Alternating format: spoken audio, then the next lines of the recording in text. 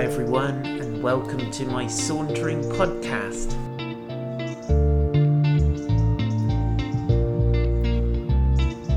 My name is Paul White and I live in a gorgeous place called Weymouth, and this podcast is a collection of saunters that were born in lockdown, but it's also got some additional stuff which is just fresh, hot off the press.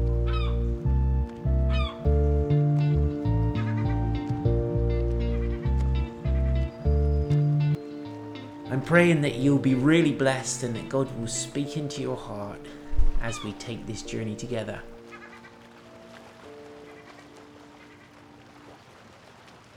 So please go ahead and hit the subscribe button to keep updated with the very latest Sauntering podcasts.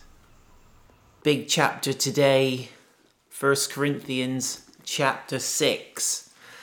Good morning, Kathy. And so let's pray and ask the Lord to help us, because we're going to need some help today. Good morning, Pete. Holy Spirit, we love you. We thank you that you breathed this word into the heart of the Apostle Paul as he put pen to paper. And Holy Spirit, we ask you to interpret it to us and make it speak to our hearts today. In Jesus' name, we want to surrender our hearts to you and allow your word to speak to us. Amen. Good morning, Ruth and Alison and Chris, if you're there, and Sky. Great to see you. So here we go. When one of you has a grievance against another, does he dare go to law before the unrighteous instead of the saints? Or do you not know that the saints will judge the world? And if the world is to be judged by you, are you incompetent to try trivial cases? Do you not know that we are to judge angels? How much more then matters pertaining to this life? So, if you have such cases, why do you lay them before why do you lay them before those who have no standing in the church? I say this to your shame. Can it be that there is no one among you wise enough to settle a dispute between the brothers? But brother goes to law against brother, and that before unbelievers. To have lawsuits at all with one another is already a defeat for you. Why not rather suffer wrong? Why not rather be defrauded? But you yourselves wrong and defraud even your own brothers. Wow.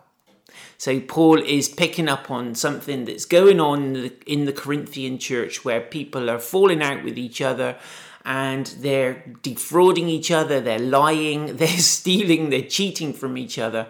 And then they're going to court to sort it out.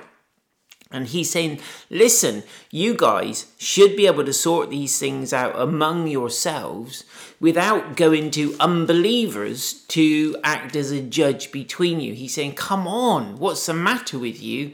Don't you know that you're going to judge the world? And don't you know that you're going to judge angels? Well, I guess they didn't. And to be really honest, we don't get much insight anywhere else in the Bible as to what this might even mean, or what context we would be judging the world or angels in. But Paul's saying your destiny is so much higher than this, and yet you can't even solve these tiny little disputes between brothers. And it's going back to what we were talking about before, where Paul was saying, I want to treat you as mature, but you're immature. I wanted to feed you some solid food, but you still need meat. You still need to be taught how to play nice with each other. Good morning, Pete and Flor. Buenos dias. He's saying you still need someone on playground duty to kind of help you play nice and share your toys and stuff. And he says this is really a classic illustration of the immaturity that Paul's talking about.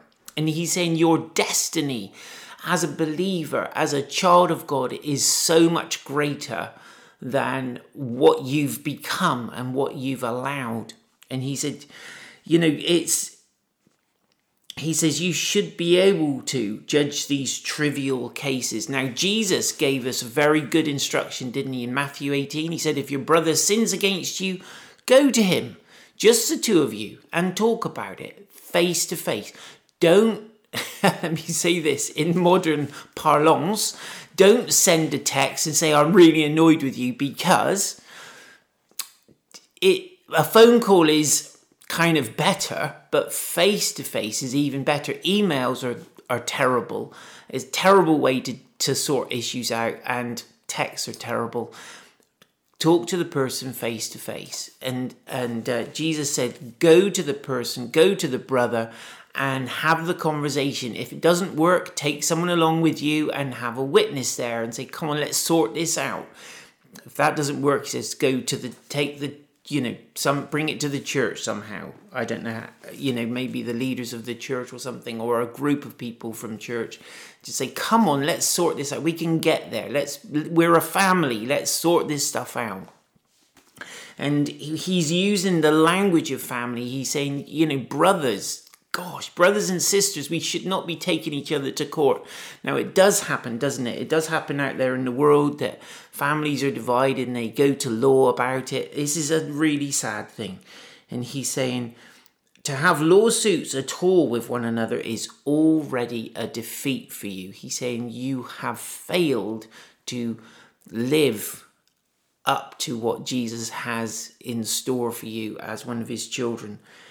And he says, and this is a really, really difficult one for many, perhaps. He says, verse 7, he says, wouldn't it be better just to take the hit? Wouldn't it be better just to suffer the wrong rather than have the sort of, the defeat of going to court against a brother or sister in the Lord? And he says, I think in the eyes of Paul, it's like you're setting yourself up for ridicule.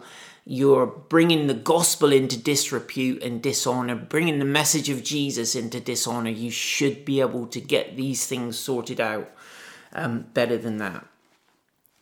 And then he goes on. So that's a really important thought. And I love the statement, wouldn't it be better to take the hit? Wouldn't it be better to suffer wrong? Rather than have everything sorted out, if you can't get there, just say, well, look, I forgive you. You owe me nothing. I release you from the debt, even if you don't think you owe it to me. Do you know what I mean? And let's be the bigger person. Let's trust in the Lord to exonerate us in the end. And he's the best one to fight for us, isn't he? Right, let's move on, or else we'll spend all morning on that. He says, verse 9, or do you not know that the unrighteous will not inherit the kingdom of God? Now, this is really, really important. I want to listen closely, because this scripture is a battleground currently in the church at large in the world. Right, okay. He says, do you not know that the unrighteous will not inherit the kingdom of God? So he's saying this is an incompatibility issue. The unrighteous, the person who has not repented of their sins, has not come to Jesus and bowed the knee before Jesus, that person will not inherit the kingdom of God. They won't receive all of the promises and blessings of God in this life or the life to come. Okay. So he says, do not be deceived. Neither. So if he's saying do not be deceived, that means it's probable or possible that you might be deceived on this subject. So do not be deceived. It's like when God says be strong and courageous to Joshua, it's because Joshua was terrified. So if Paul is saying do not be deceived, it probably means that some are being deceived, and it's possible that we might. So he's saying do not be deceived, neither the sexually immoral, nor idolaters, nor adulterers, nor men who practice homosexuality, nor thieves, nor the greedy, nor drunkards, nor revilers, nor swindlers will inherit the kingdom of God. So he says, if you don't know what unrighteous looks like, let me give you a list. And he goes through this list. Now, there is a big debate at the moment within the church as to whether homosexuality is a sin or not. Now, what Paul does here, he says those who practice, men who practice homosexuality. And the word there he uses is two words. There's malakos, it means soft and effeminate, and is often referred to as the sort of the guy who's kind of more soft and, well, effeminate, I guess, and therefore attractive to other men, possibly. But it's also used in connection with the sale of sexual favours from a guy to a guy. But he also uses the word arsenokoites, which is two words which means to go to bed with a man. So he says, so this is where we're talking about practicing homosexuality. He's talking about those who go to bed with a man. Now, the koites, that whole kind of concept is to do with sex and the marriage bed and so on. And so the implication strongly in there is someone who goes to bed with a man to have sex with him. Another man who goes to bed with a man to have sex with him. And so Paul is being quite explicit here. He's taking two concepts and bringing them together. But there's been a lot of debate as to whether this applies to people who are in a long-term loving homosexual relationship, or whether this is men who practice prostitution and sell themselves for money, or men who sleep with young boys, hence the soft and whatnot. But I think what we're doing there is we're looking to split hairs over the meaning of something that's pretty clear. And it would certainly have been understood by Paul's listeners. Now, let me just say this as well. At the time Paul was writing, homosexuality was very, very commonplace. Nero, I don't know if he was emperor at the actual time Paul was writing this, but Nero had a guy castrated who he married. And then Nero married somebody else and became this guy's wife. So it was very kind of talked about and public. And people were very familiar with this idea that Paul's talking about. But the thing is that people pick on this verse to argue the toss about homosexuality. But look what else is listed. The sexually immoral. And the word there actually is a word that can be used for somebody who is out there having sex without being married, or to the person they're having sex with, or multiple people. Fornication is the kind of posh word for it. And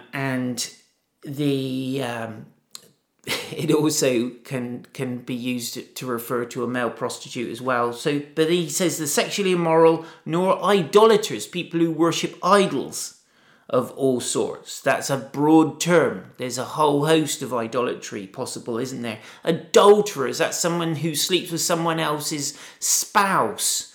Somebody who breaks into a marriage situation and starts having sex with one of that couple. That is adultery. He's saying this is the same. He's putting these all in the same category. And then he says thieves. Now that includes people who pickpocket on the underground, but it's also people who commit white collar fraud and who drive a big flashy car and wear a lovely suit to work. Those kinds of people. He says they're thieves. The greedy. Drunkards, listen to me. Are you a drunkard? Serious. Nor revilers, people who are constantly taking ridicule in other people, constantly pulling people down, reviling them.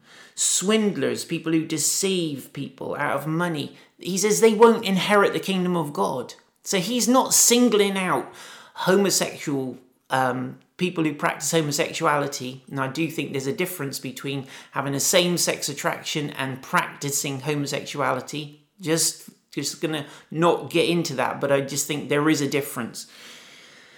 And he says, these people will not inherit the kingdom of God. And here's the kicker. This is the important bit. Paul says, and so were some of you. But, let me say that again. So were some of you. The people I'm writing to, says Paul, you guys, many of you, were living this kind of lifestyle in some shape or form or other. So you were adulterers, sexually immoral, homosexuals, swindlers, greedy, all the rest of it. You were doing that stuff.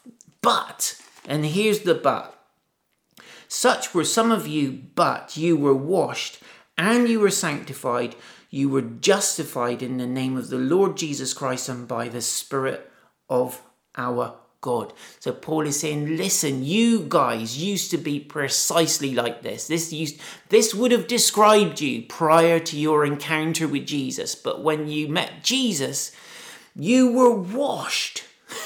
You were washed. What's he saying? You were dirty before. You were dirty before. Now you're clean. Jesus has washed you. You were sanctified. What does that mean? You were made holy. You were set apart. Your dirty clothes was taken off you. You were put in nice clean clothes, and then you could enter into the presence of God. Wow. You were justified in the name of the Lord Jesus Christ and by the Spirit of our God. Justified, it means as if you never did it. It's like you don't have to try and justify yourself anymore. And here's the thing, what there are many people today who want the pastors to say, it is okay for you to live like this. It's okay for you to live together with your partner before you're married. And that's fine. That's what they want. That's what there's a huge amount of pressure on pastors to soften the line and say, oh, you know what? It's okay. It's okay. Let's embrace the rainbow. Yeah, hurrah. The person who is in this way of life needs to, whatever that may be, whatever that in that list or categories that Paul's listed there, we need to come to Jesus and be washed. We need to stop. It's about repenting and being changed. And Paul says, you were washed, you were sanctified, you were made holy, you became a priest, you were set apart for God to be his own personal possession. You were sanctified, you were justified in the name of our Lord Jesus Christ and by the Spirit of our God. Now, that is the whole thing. So you've received the Spirit of God. You've been changed. You've been transformed. God did not send Jesus into the world to save, to allow the world to continue in sin, but to save us from our sin, the Bible says. Right, okay. Now let's move on and we'll get some context and we'll understand some more if we read it. Verse 12, it says, all things are lawful for me, but not all things are helpful. All things are lawful for me, but I will not be enslaved by anything. That's an interesting and kind of tricky one to juggle with, because we're trying to get inside what Paul is actually trying to say. And now he goes on and he says, food is meant for the stomach and the stomach for food, and God will destroy one and the other. So what he's quoting somebody and he's saying all things are lawful for me. It's like, because I'm a new creation, then, I'm justified, therefore he's saying, no, actually, these things can enslave me and I'm not going to be enslaved by them. He says, I'm not going to be enslaved by food. He said food is meant for the stomach, but the stomach and the stomach for food, but God will destroy one and the other. And I think what he's trying to say here is, don't become so preoccupied. Thank you, Kathy. Yes, don't be so preoccupied with food that it masters you. Now, we know all about that, don't we? It can be that we can't stop eating because we have become obsessed by it that way. Or then there is the other extreme where we don't eat anything because we're obsessed by it that way. And so the preoccupation with food has mastered us. It's controlling us. And these things are so powerful, as I personally know. They're desperately powerful. And yet Paul's saying, do not let these things rule your life. Do not let these things govern you. And then he goes on to say, and this is really important, he says, the body is not meant for sexual immorality, but for the Lord. Now we're going to understand something about how Paul sees the human body. Now the Greek thinking, which he's addressing, he's in the middle of Greek culture here, or he's writing to people who are steeped in Greek culture. There were two kind of schools of thought. One was that the body was irrelevant because it was the spirit that was important, and these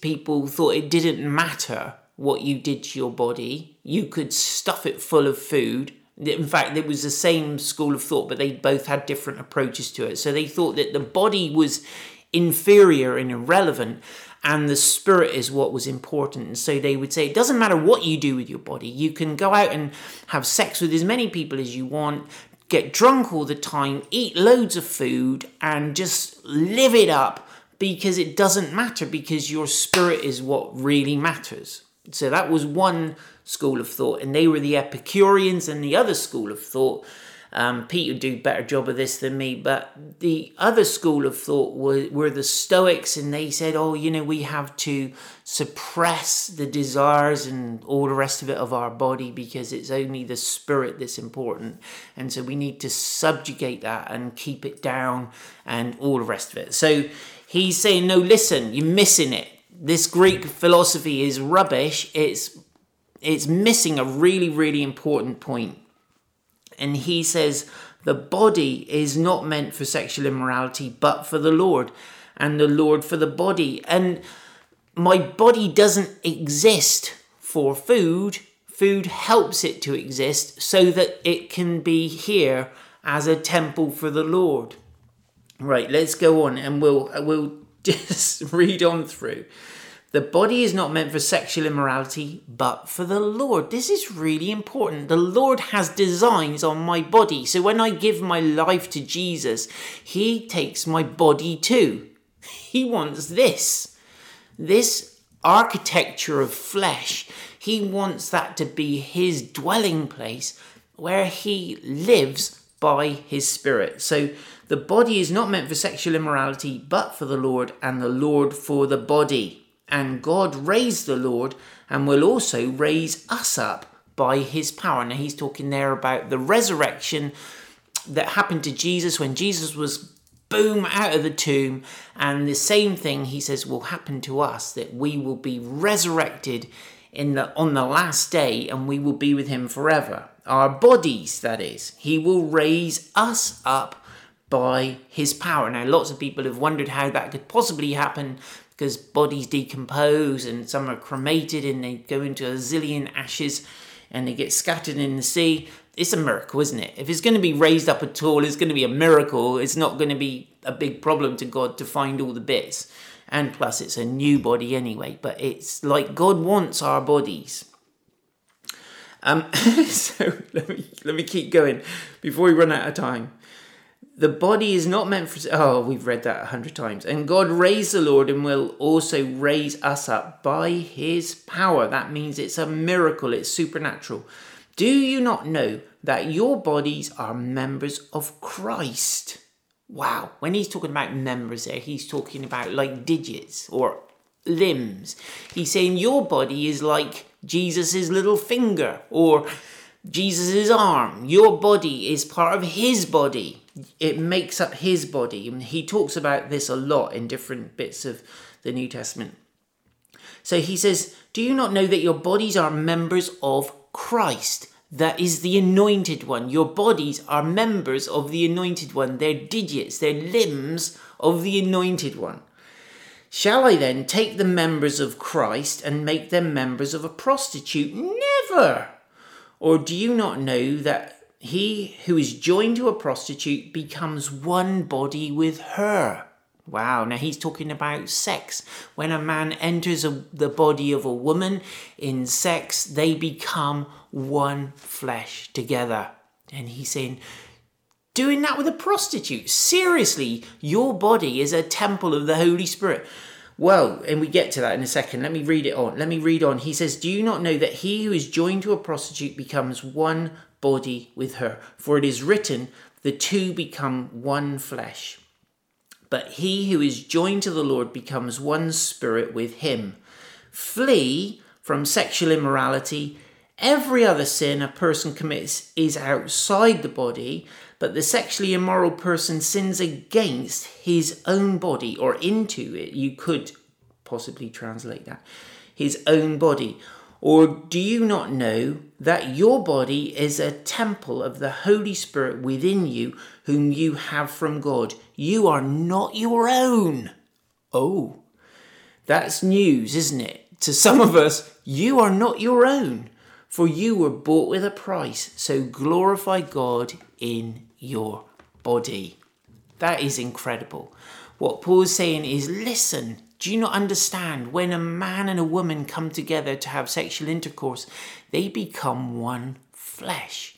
And he says, don't go out there and squander that and disregard what's really happening when you lie with another woman who's not your wife. He says, you're bringing you, the temple of God, the temple of this holy place, reserved for his holy presence, the holy presence of his Spirit.